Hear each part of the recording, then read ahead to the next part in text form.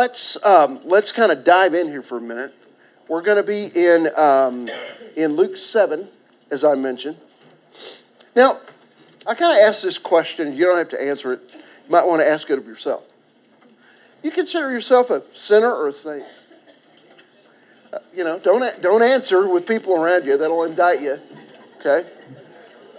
We have a little running argument around here a little bit.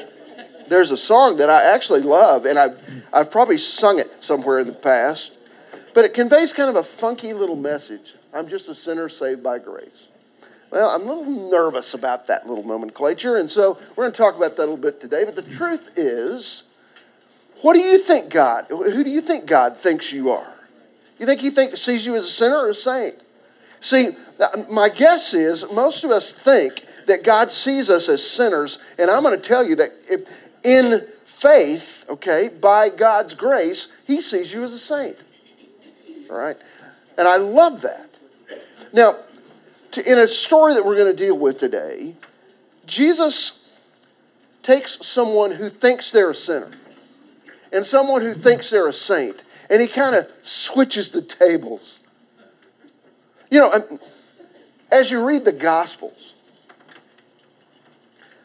what I want to encourage you to do is read them with an eye to getting to know how Jesus is, who he is, what he's like. Because my guess is, if you're like me, after studying this old book for most of my life, I kind of fall in love with him all over again. His style is so supreme to anyone else. The way he does things, the way he teaches truth, all those things are so superior to anyone else. Don't you just love him? I love what he's doing here. Now, let me give you a little bit of background. This is one of the many stories in the Gospels that play on this contrast between two types of people, the saint and the sinner, as I mentioned before. What I love about Jesus, one of the things I most love about him, is that he regularly associated with both types of people. You would think that the sinless, the spotless Lamb of God would only hang out with saints, right? But it's just not true, is it? And the Gospels are really, really clear about that. And I love that about him. He praised, encouraged penitent sinners while blasting those who were most devout among the Jewish people as models of kind of saintly faithfulness. His parables often contrast a stereotypically righteous person with someone whom many would view as an unlikely candidate for salvation. Now, you know about those. Examples of them would include, you remember the story of the Good Samaritan? The hero in the story was the most unlikely one in the story. Certainly the prodigal son talks about the value of a sinner coming home. I love the story told in a couple of places, but certainly told in chapter Luke 18 of the comparison that Jesus tells between the Pharisee and the publican or the tax collector. Now, by the way, that's not Republican. That's an entirely different story that he tells. No, never mind. But yeah, it's a different story. So we see him kind of switching the tables here. He makes, today, in the lesson we're going to deal with from Luke 7, we're going to see this extreme nature of a contrast between a person that was thought to be the most righteous kind of a person and another who who was often viewed as being one of the most sinful. Now, this story is similar to others in the Gospels, but actually only Luke tells this particular story in the four Gospels. So I got in the middle of this week and I thought, okay, is this the same person that did that? Or is this the same? And it's actually not. This is a unique story. So when you get over there, don't kind of confuse this one.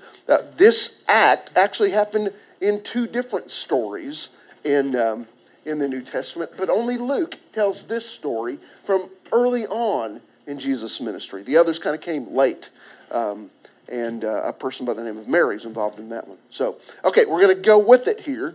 Bob, do you mind to read 36 down through 39? One of the Pharisees invited Jesus to have dinner with him. He went to the Pharisee's house and reclined at the table.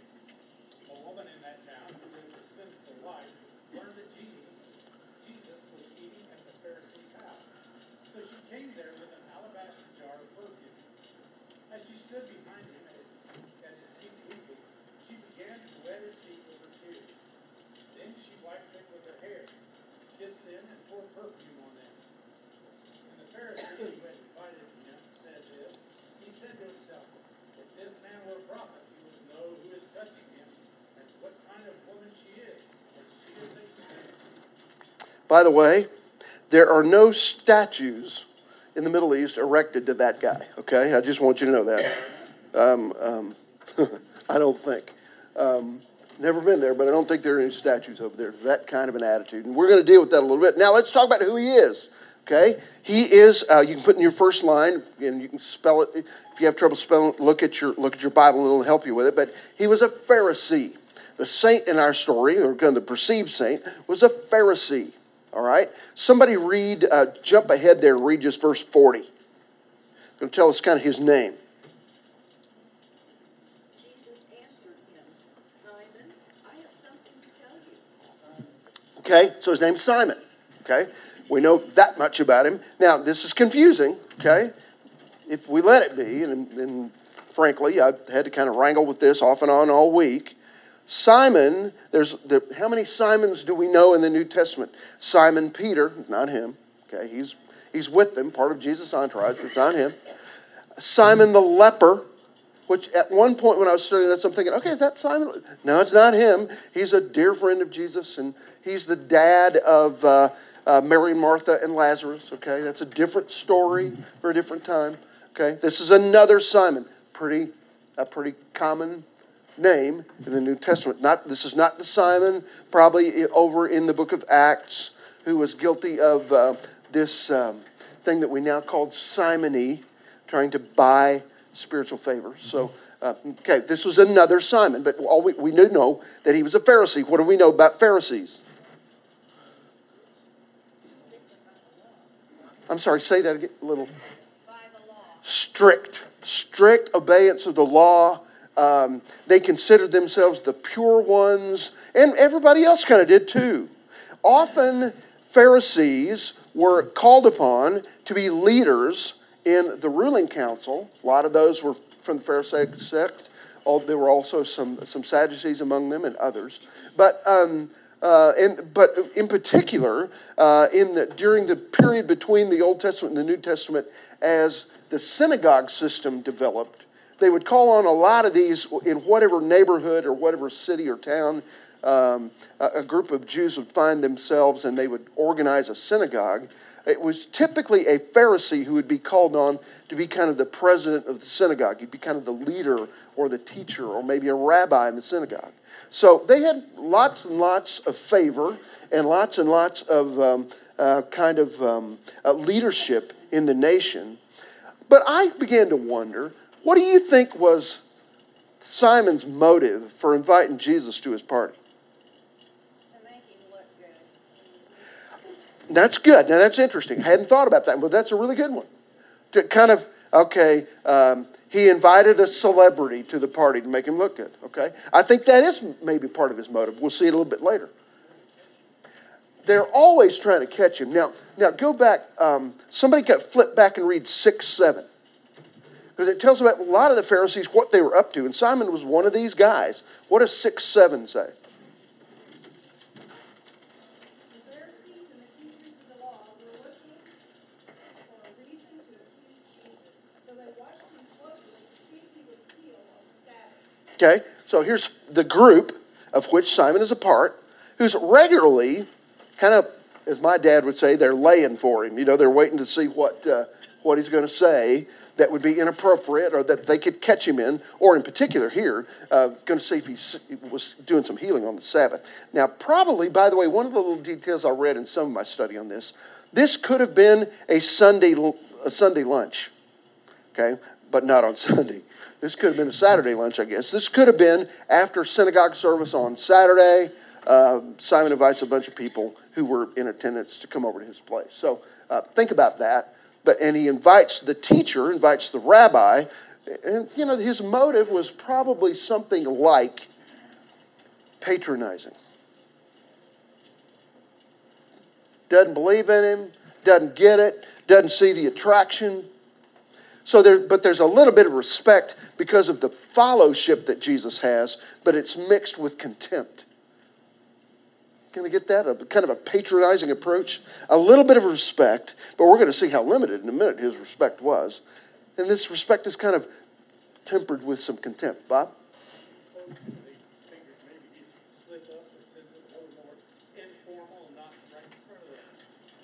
Oh, I think definitely so. Okay, he's not in the temple courts. He's not in the synagogue. Well, maybe if I call him to invite him to dinner, he'll say something there at an unguarded moment that'll get him in trouble. Could be.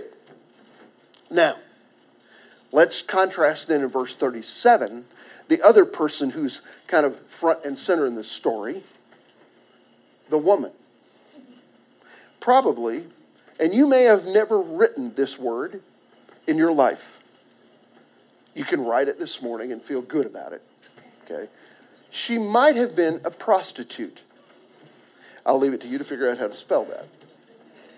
All right? She was likely a prostitute.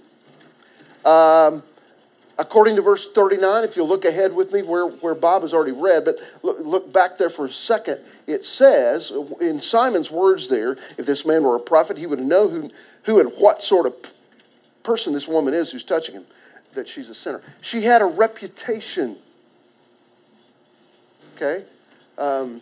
Simon's saying, well, evidently the teacher is not all that astute, or he'd know that she had a reputation. But you know what? Jesus loved this kind of person. And here's the kind of wonderful truth. If he hadn't loved this kind of person, I'm not sure he would have loved me either. Okay? I mean, the ground is kind of level here on this playing field. Would you go with me? I love this little bit of a story. Chapter 5, so just turn back, if your Bible's like mine, just turn back a couple of pages. John, can I get you to read 5:27, the little story, 27 through 32?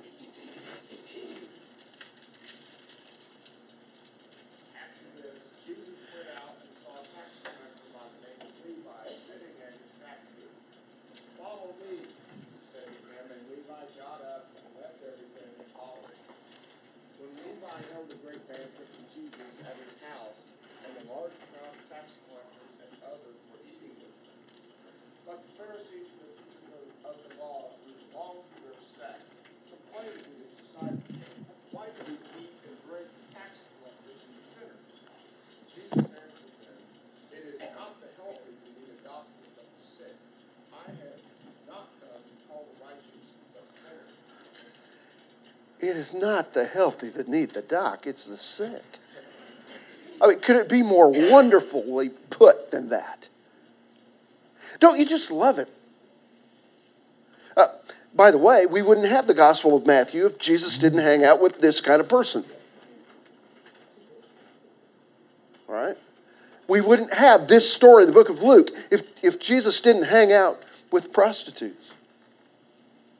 Which, by the way, gained him kind of an interesting reputation too. But I'm really glad he did. Now,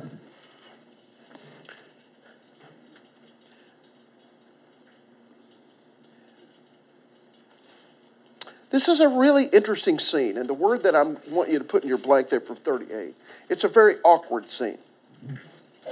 Okay?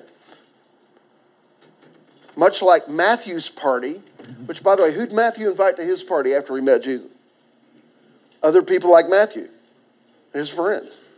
None of them who were on anybody's guest list, except two other people like Matthew. This woman wasn't invited to the party, but often people crash this kind of a party. It was kind of in an open courtyard, we think, And people would kind of, if there was a teacher there, people would kind of stand on the edges and listen. And she was doing that. She wasn't invited to the table, but she came anyway. And the setup of this is, I started to illustrate this, but I just can't do it because my back is such these days that if I do this, I may not get back up. So you can imagine, all right? They're reclining on low couches at a low table, probably leaning, everyone at the table is leaning on their left side. Okay? So do that. Lean on their left side. They got their feet behind them. Okay? Which, thank the Lord, they had their feet behind them, Larry. You're not going to eat with me if you put your feet at the table, okay? I'm sorry. Feet behind them. She walks up behind him and begins to do this amazing act to him. What all does she do? Verse 38. She's crying. And she's using some perfume, but she's weeping so profusely that she uses her tears to wipe Jesus' feet, and she uses her hair. I mean, it's beautiful. It's magnanimously beautiful, but it's also extremely awkward. The question is that we've got to deal with. Why was she weeping? What does her weeping indicate?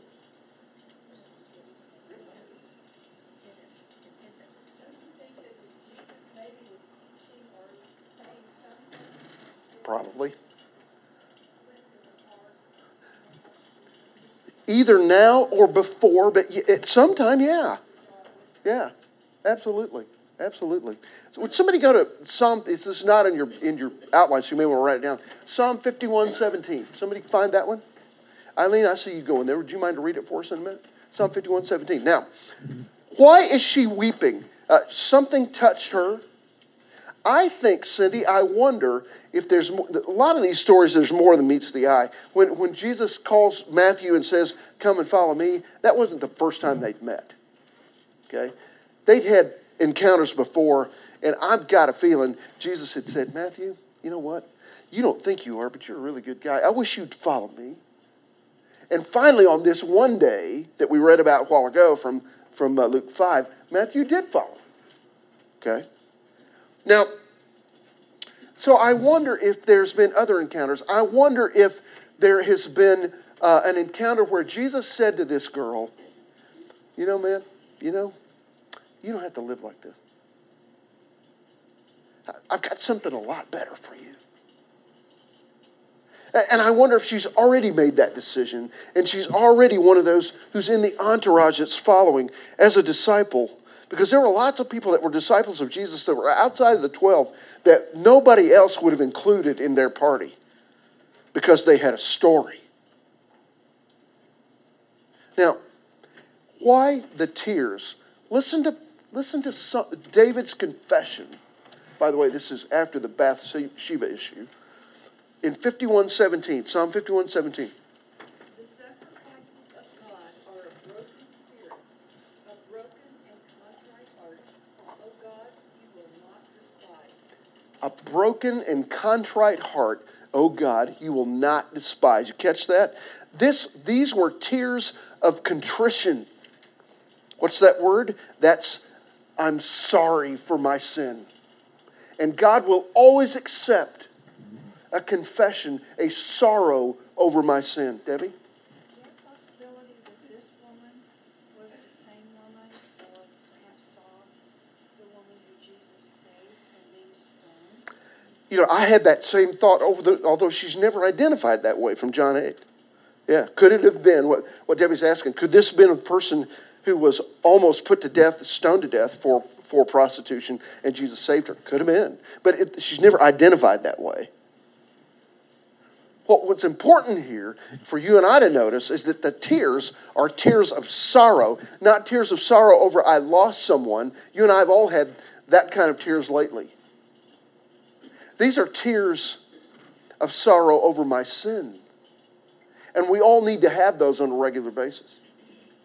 You see, I came out of an environment, out of a kind of a church setup where you never could really admit that you were sinful. Confession wasn't a part of what I grew up in. Because saintly people didn't sin, right? And so 1 John 1, 7, 8, 9, and 2, 1, it was like they clipped them out of the Bible. If we confess our sins, he is faithful and just and will forgive us our sins and purify us for all righteousness. In the verse that precedes in verse 8, if we say we have no sin, then the truth of God is not in us. You see, I regularly have to the Holy Spirit is constantly plowing my heart up saying, dude, your attitude reeks. But I love you. Let's fix this. And I confess it and we move on. Bob?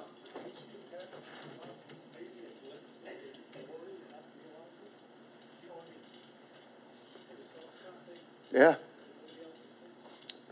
One of the things we got to be aware of here, it's going to factor in, is that Jesus is seeing things that nobody sees. Okay? In all of these stories. Now, what I want is to bridge the gap to the next section. And Bob, I'm going to get you to come back and read if you're not gone yet. Okay, in just a second, 40 through 43. Okay, here's the deal. Simon sees all this and says something. I'm sure this was in the original Greek, although it's not there. Simon says, well, I never.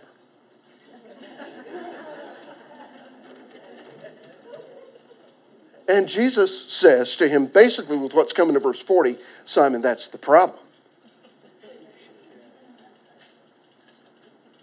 Well, I never.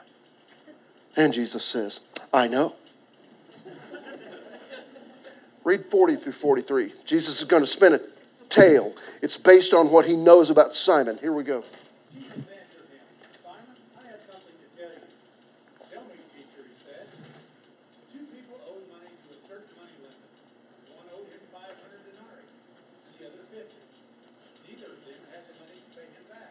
So he forgave the debts of both. Now which one of them will love him more? Simon replied, I suppose the one who had the bigger debt. Forgive him. You have judged correctly. Okay, now, this all starts. Bob, are you reading from the NIV? Yeah. Okay, I want you to go back to verse 40 just for a second. I'm going to prompt you here in just a second. Simon is cocky. The New American Standard doesn't convey it quite as much as the NIV does. Jesus says to Simon, ask him a question. What's the question, verse 40? Or he says, Simon, I got something to say to you. It wasn't a question, really. What's Simon's response? Read it, Bob. Simon, I have something to tell you. And Simon says what? Teacher. Tell me. I see him saying that with a shrug. Tell me. Bring it. I'm good. Bring it. And so Jesus tells a story. And it's not at all the way Simon thinks it's going to turn out. You see, it's clear in this verse that Simon doesn't get it. Jesus wants Simon to see his error in thinking about sinners in general and who they are, and about Jesus himself. And so he begins to tell this incredible story here. Now, what I believe, and here's the word, and boy, good luck at spelling this one. You may have to Google it, but here we go. I think Jesus' teaching here is aided by his omniscience. Omniscience. Okay? There's a theological word you can wow your friends with. All right? Omniscience. What does omniscience mean? He's all-knowing. Remember we said last week the devil is not, but God is. And Jesus, as God's son, would be able to read Simon's heart in a way that nobody else walking the planet could. He also reads the woman's heart. He knows clean from dirty. And the tables are switched here. So he reads his heart and he tells his story that Simon's going to say, come on, teacher, tell me the story then. And he tells him the story, and you caught the story. The story is about two debtors and being forgiven a debt. One of them 50 denarii and the other one 500 denarii, okay? So in either case, the magnanimous act of the creditor would be a surprise to the debtors. In either one of them would have to say, wow, I mean, that they go to kind of plead their case. I owe you 50, but I can't pay. I owe you 500, but I can't pay. And the creditor says, you know what? Let's just forget this. And they're both bowled over by this. Okay, so the surprise here is on the part of the debtors. They have no power in the story. Although the story seems to be about the forgiver, Jesus uses this to get to the point about the forgiven.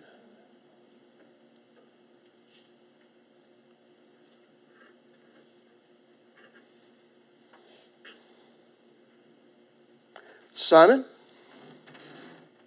how would these two people react? He says. Simon gets it right, although he's not happy about having to answer it, I don't think. The answer, I think Simon gives back grudgingly. By the way, if you want to put it in economic terms, a denarius, you're probably aware of something like this. A denarius is generally a farmer's day's wage. Okay? So, 50 would be what? A month's wages. 500 would be a couple of years' wages, let's say. A chunk of money. Either way, really. And yet, Simon gives the right answer here, but he kind of gives it begrudgingly. The issue is here, who has the power? Who has all the power? Go with me back to Proverbs 22:7.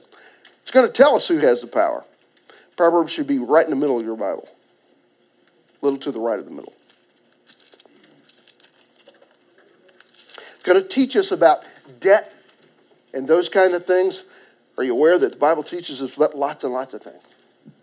Somebody read verse 7. Proverbs 22:7. The rich rule over the poor, and the borrower is slave to the lender. The borrower has no power over the lender. That's the idea. So who's got all the power here? It's the forgiver. It's the lender. What Jesus is trying to say here, though, is this. Here's what goes in your blank. Sin puts the sinner in God's debt. Doesn't it? Who's got all the power in that transaction? The lender, not the borrower. Simon kind of catches it, but he doesn't like what he catches. So we're going to move on here, and I'm going to pick it up at verse 44. All of a sudden now, Simon is on the hot seat at his own party. All right? In Luke 18, Jesus tells a story about the Pharisee and the publican. We talked about that before. I think here we're dealing with kind of a common understanding here in those stories. Here, the sinner is really the saint, and the saint really kind of becomes the sinner. The tables are turned on Simon, and he doesn't like it. And he's kind of called out for it. He's on the hot seat. Now, I'm going to begin with verse 44. Here we go.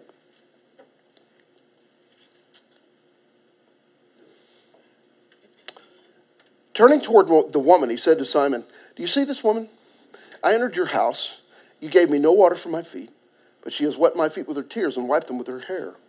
You gave me no kiss, but she, since the time I came in, has not ceased to kiss my feet. You didn't anoint my head with oil, but she anointed my feet with perfume. For this reason I say to you, her sins, which are many, have been forgiven, for she loved much, but he who is forgiven little loves little." Then he said to her, "Your sins have been forgiven." We'll come back to 49 in just a minute. Now,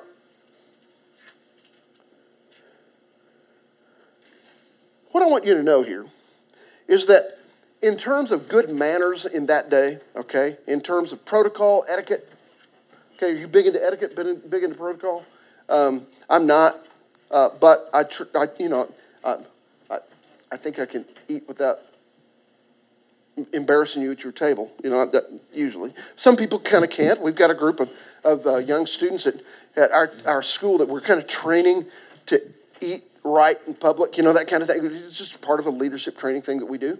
Well, Miss Manners, if Miss Manners in the day that I was growing up, if that was like Emily Post, if she was kind of the person, then there was somebody like that in Jesus' day. We don't know who that was, but it was generally accepted that there were 3 things that you would do if someone came as a guest to dinner to your house. You would do this to everybody who walked in the door. Here's what they do. Number 1, they would, Joe, stand up for a second. They would greet you this way. They'd place their hand here or on your shoulder and kiss you on the cheek. Now, Joe, we're closer than we've ever been, okay? It was a common Middle Eastern greeting. It still happens that way. They take you by the arm, put their hand on your shoulder, kiss you on the cheek. It was like, glad to see you, okay? Second thing they would do is give them some cool, clean water for their feet. It was accepted. It was part of the culture. We don't have to go too far to recognize why that was needed. They were walking in sandals on dusty roads in desert areas. Okay. The third thing they would do, and this is interesting, I just read about this week. They would give them some rose water or some kind of little drop of perfume, and they would literally kind of rub it on their head. Or maybe put it in their hair. Just kind of make them smell a little better. I find that really interesting, but it was this was Emily Post, what to do with a guest when they show up at your place in Palestine. What does Jesus call Simon out for? He did none of those things. He just dismissed him. The word I want you to put in your blank, Simon snubbed the Savior. Don't want to snub the King of the universe. If anybody, right? I'm sure he snubbed the girl. She was kind of an interloper here. That we can almost understand. But not the master. Come on. Jesus calls him out for it. The tables are switched here. In his culture, perfume is a luxury, and she takes some that she had, maybe all that she had. Maybe it was part of payment for services rendered. I'll let you think about that a little bit. And she gave it over to Jesus to anoint him. So in verse 47, the Bible says, Jesus says, this woman shows great love while the host shows little. Look at the last phrase of verse 47. I think it's really telling here.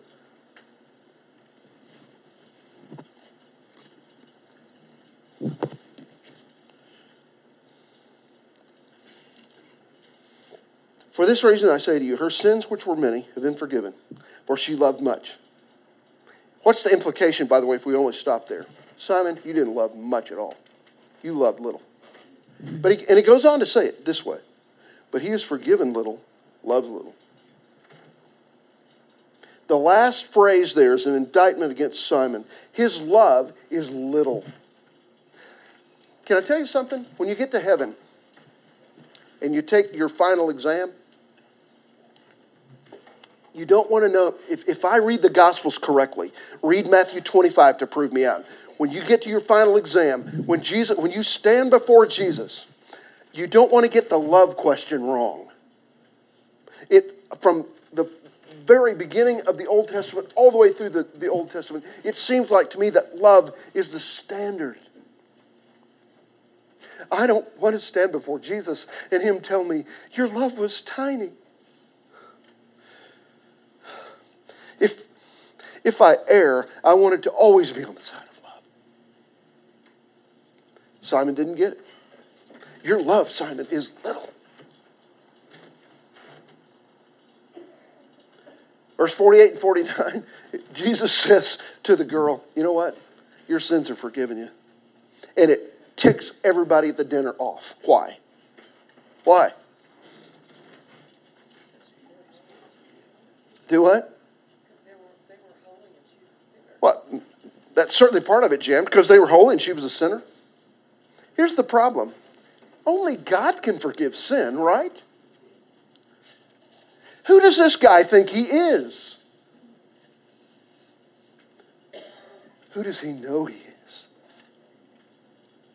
The only one in the room who could forgive their sin and set it right gave forgiveness to the one with the contrite heart. You remember what Eileen read from Psalm 51?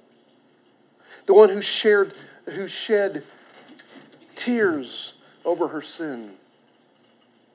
Found forgiveness from the only one who could forgive. And he commends her here for what Janie Stewart and I would call saving faith. Faith is the only thing that ever could save. It's not her confession. It's not her tears. It's not her any of these things. The contrition that leads to faith here.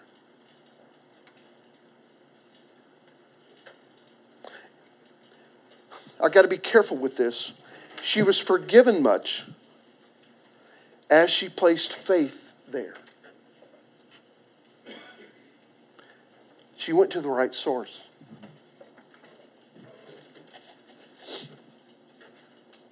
If we were to make a list of the top 10 things, shameful behaviors that have occurred throughout history, what would be on it? The most shameful things, 10 most shameful things ever happened in history. I think some of it is covered as not being shameful every night. It's 6:30 on Entertainment Tonight, but that's just my opinion. But I do think the top 10 most shameful things that have ever happened in history, wouldn't you agree that the blight of slavery has to be included in there somewhere?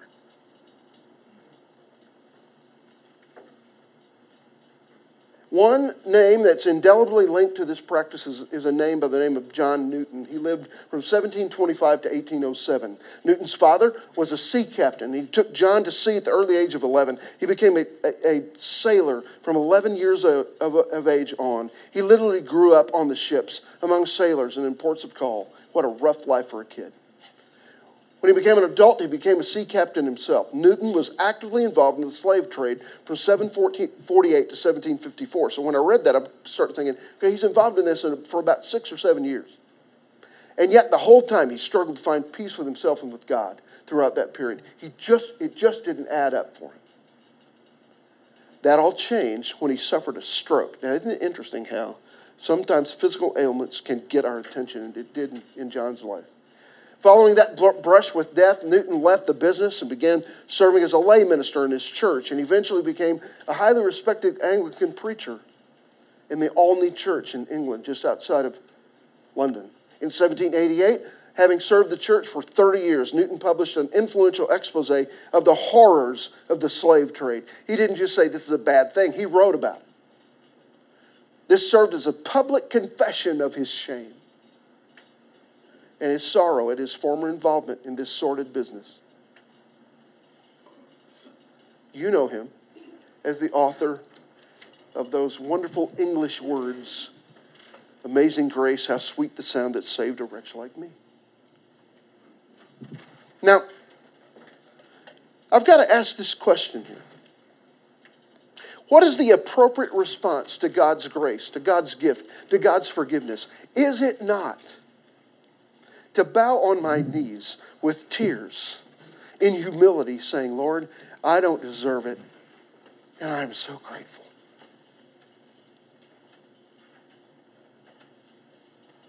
Or is it, so, teacher, what's your point? Isn't it interesting? Someone has once said that the church is that interesting place where the only prerequisite to membership is admitting that you don't belong. I think our church gets that. And I love that about this place and about our leaders. It's going to require me to humble myself if I'm coming face to face with God's grace. It's going to require humility on my part, and it's going to require trust to say, okay, I haven't done this well, and I'm sorry for it. Do you trust him? I think our friend in the story, the woman with the wet hair, said it. I think she said it. I think she looked in his eyes and she said 2 words. I believe. I think she said it. And she exhibited it by what she did here. Go with me to Luke 8 next week, will you? Okay, we're going to see another story that are going to illustrate trust and faith. I'll see you. Have a good Sunday.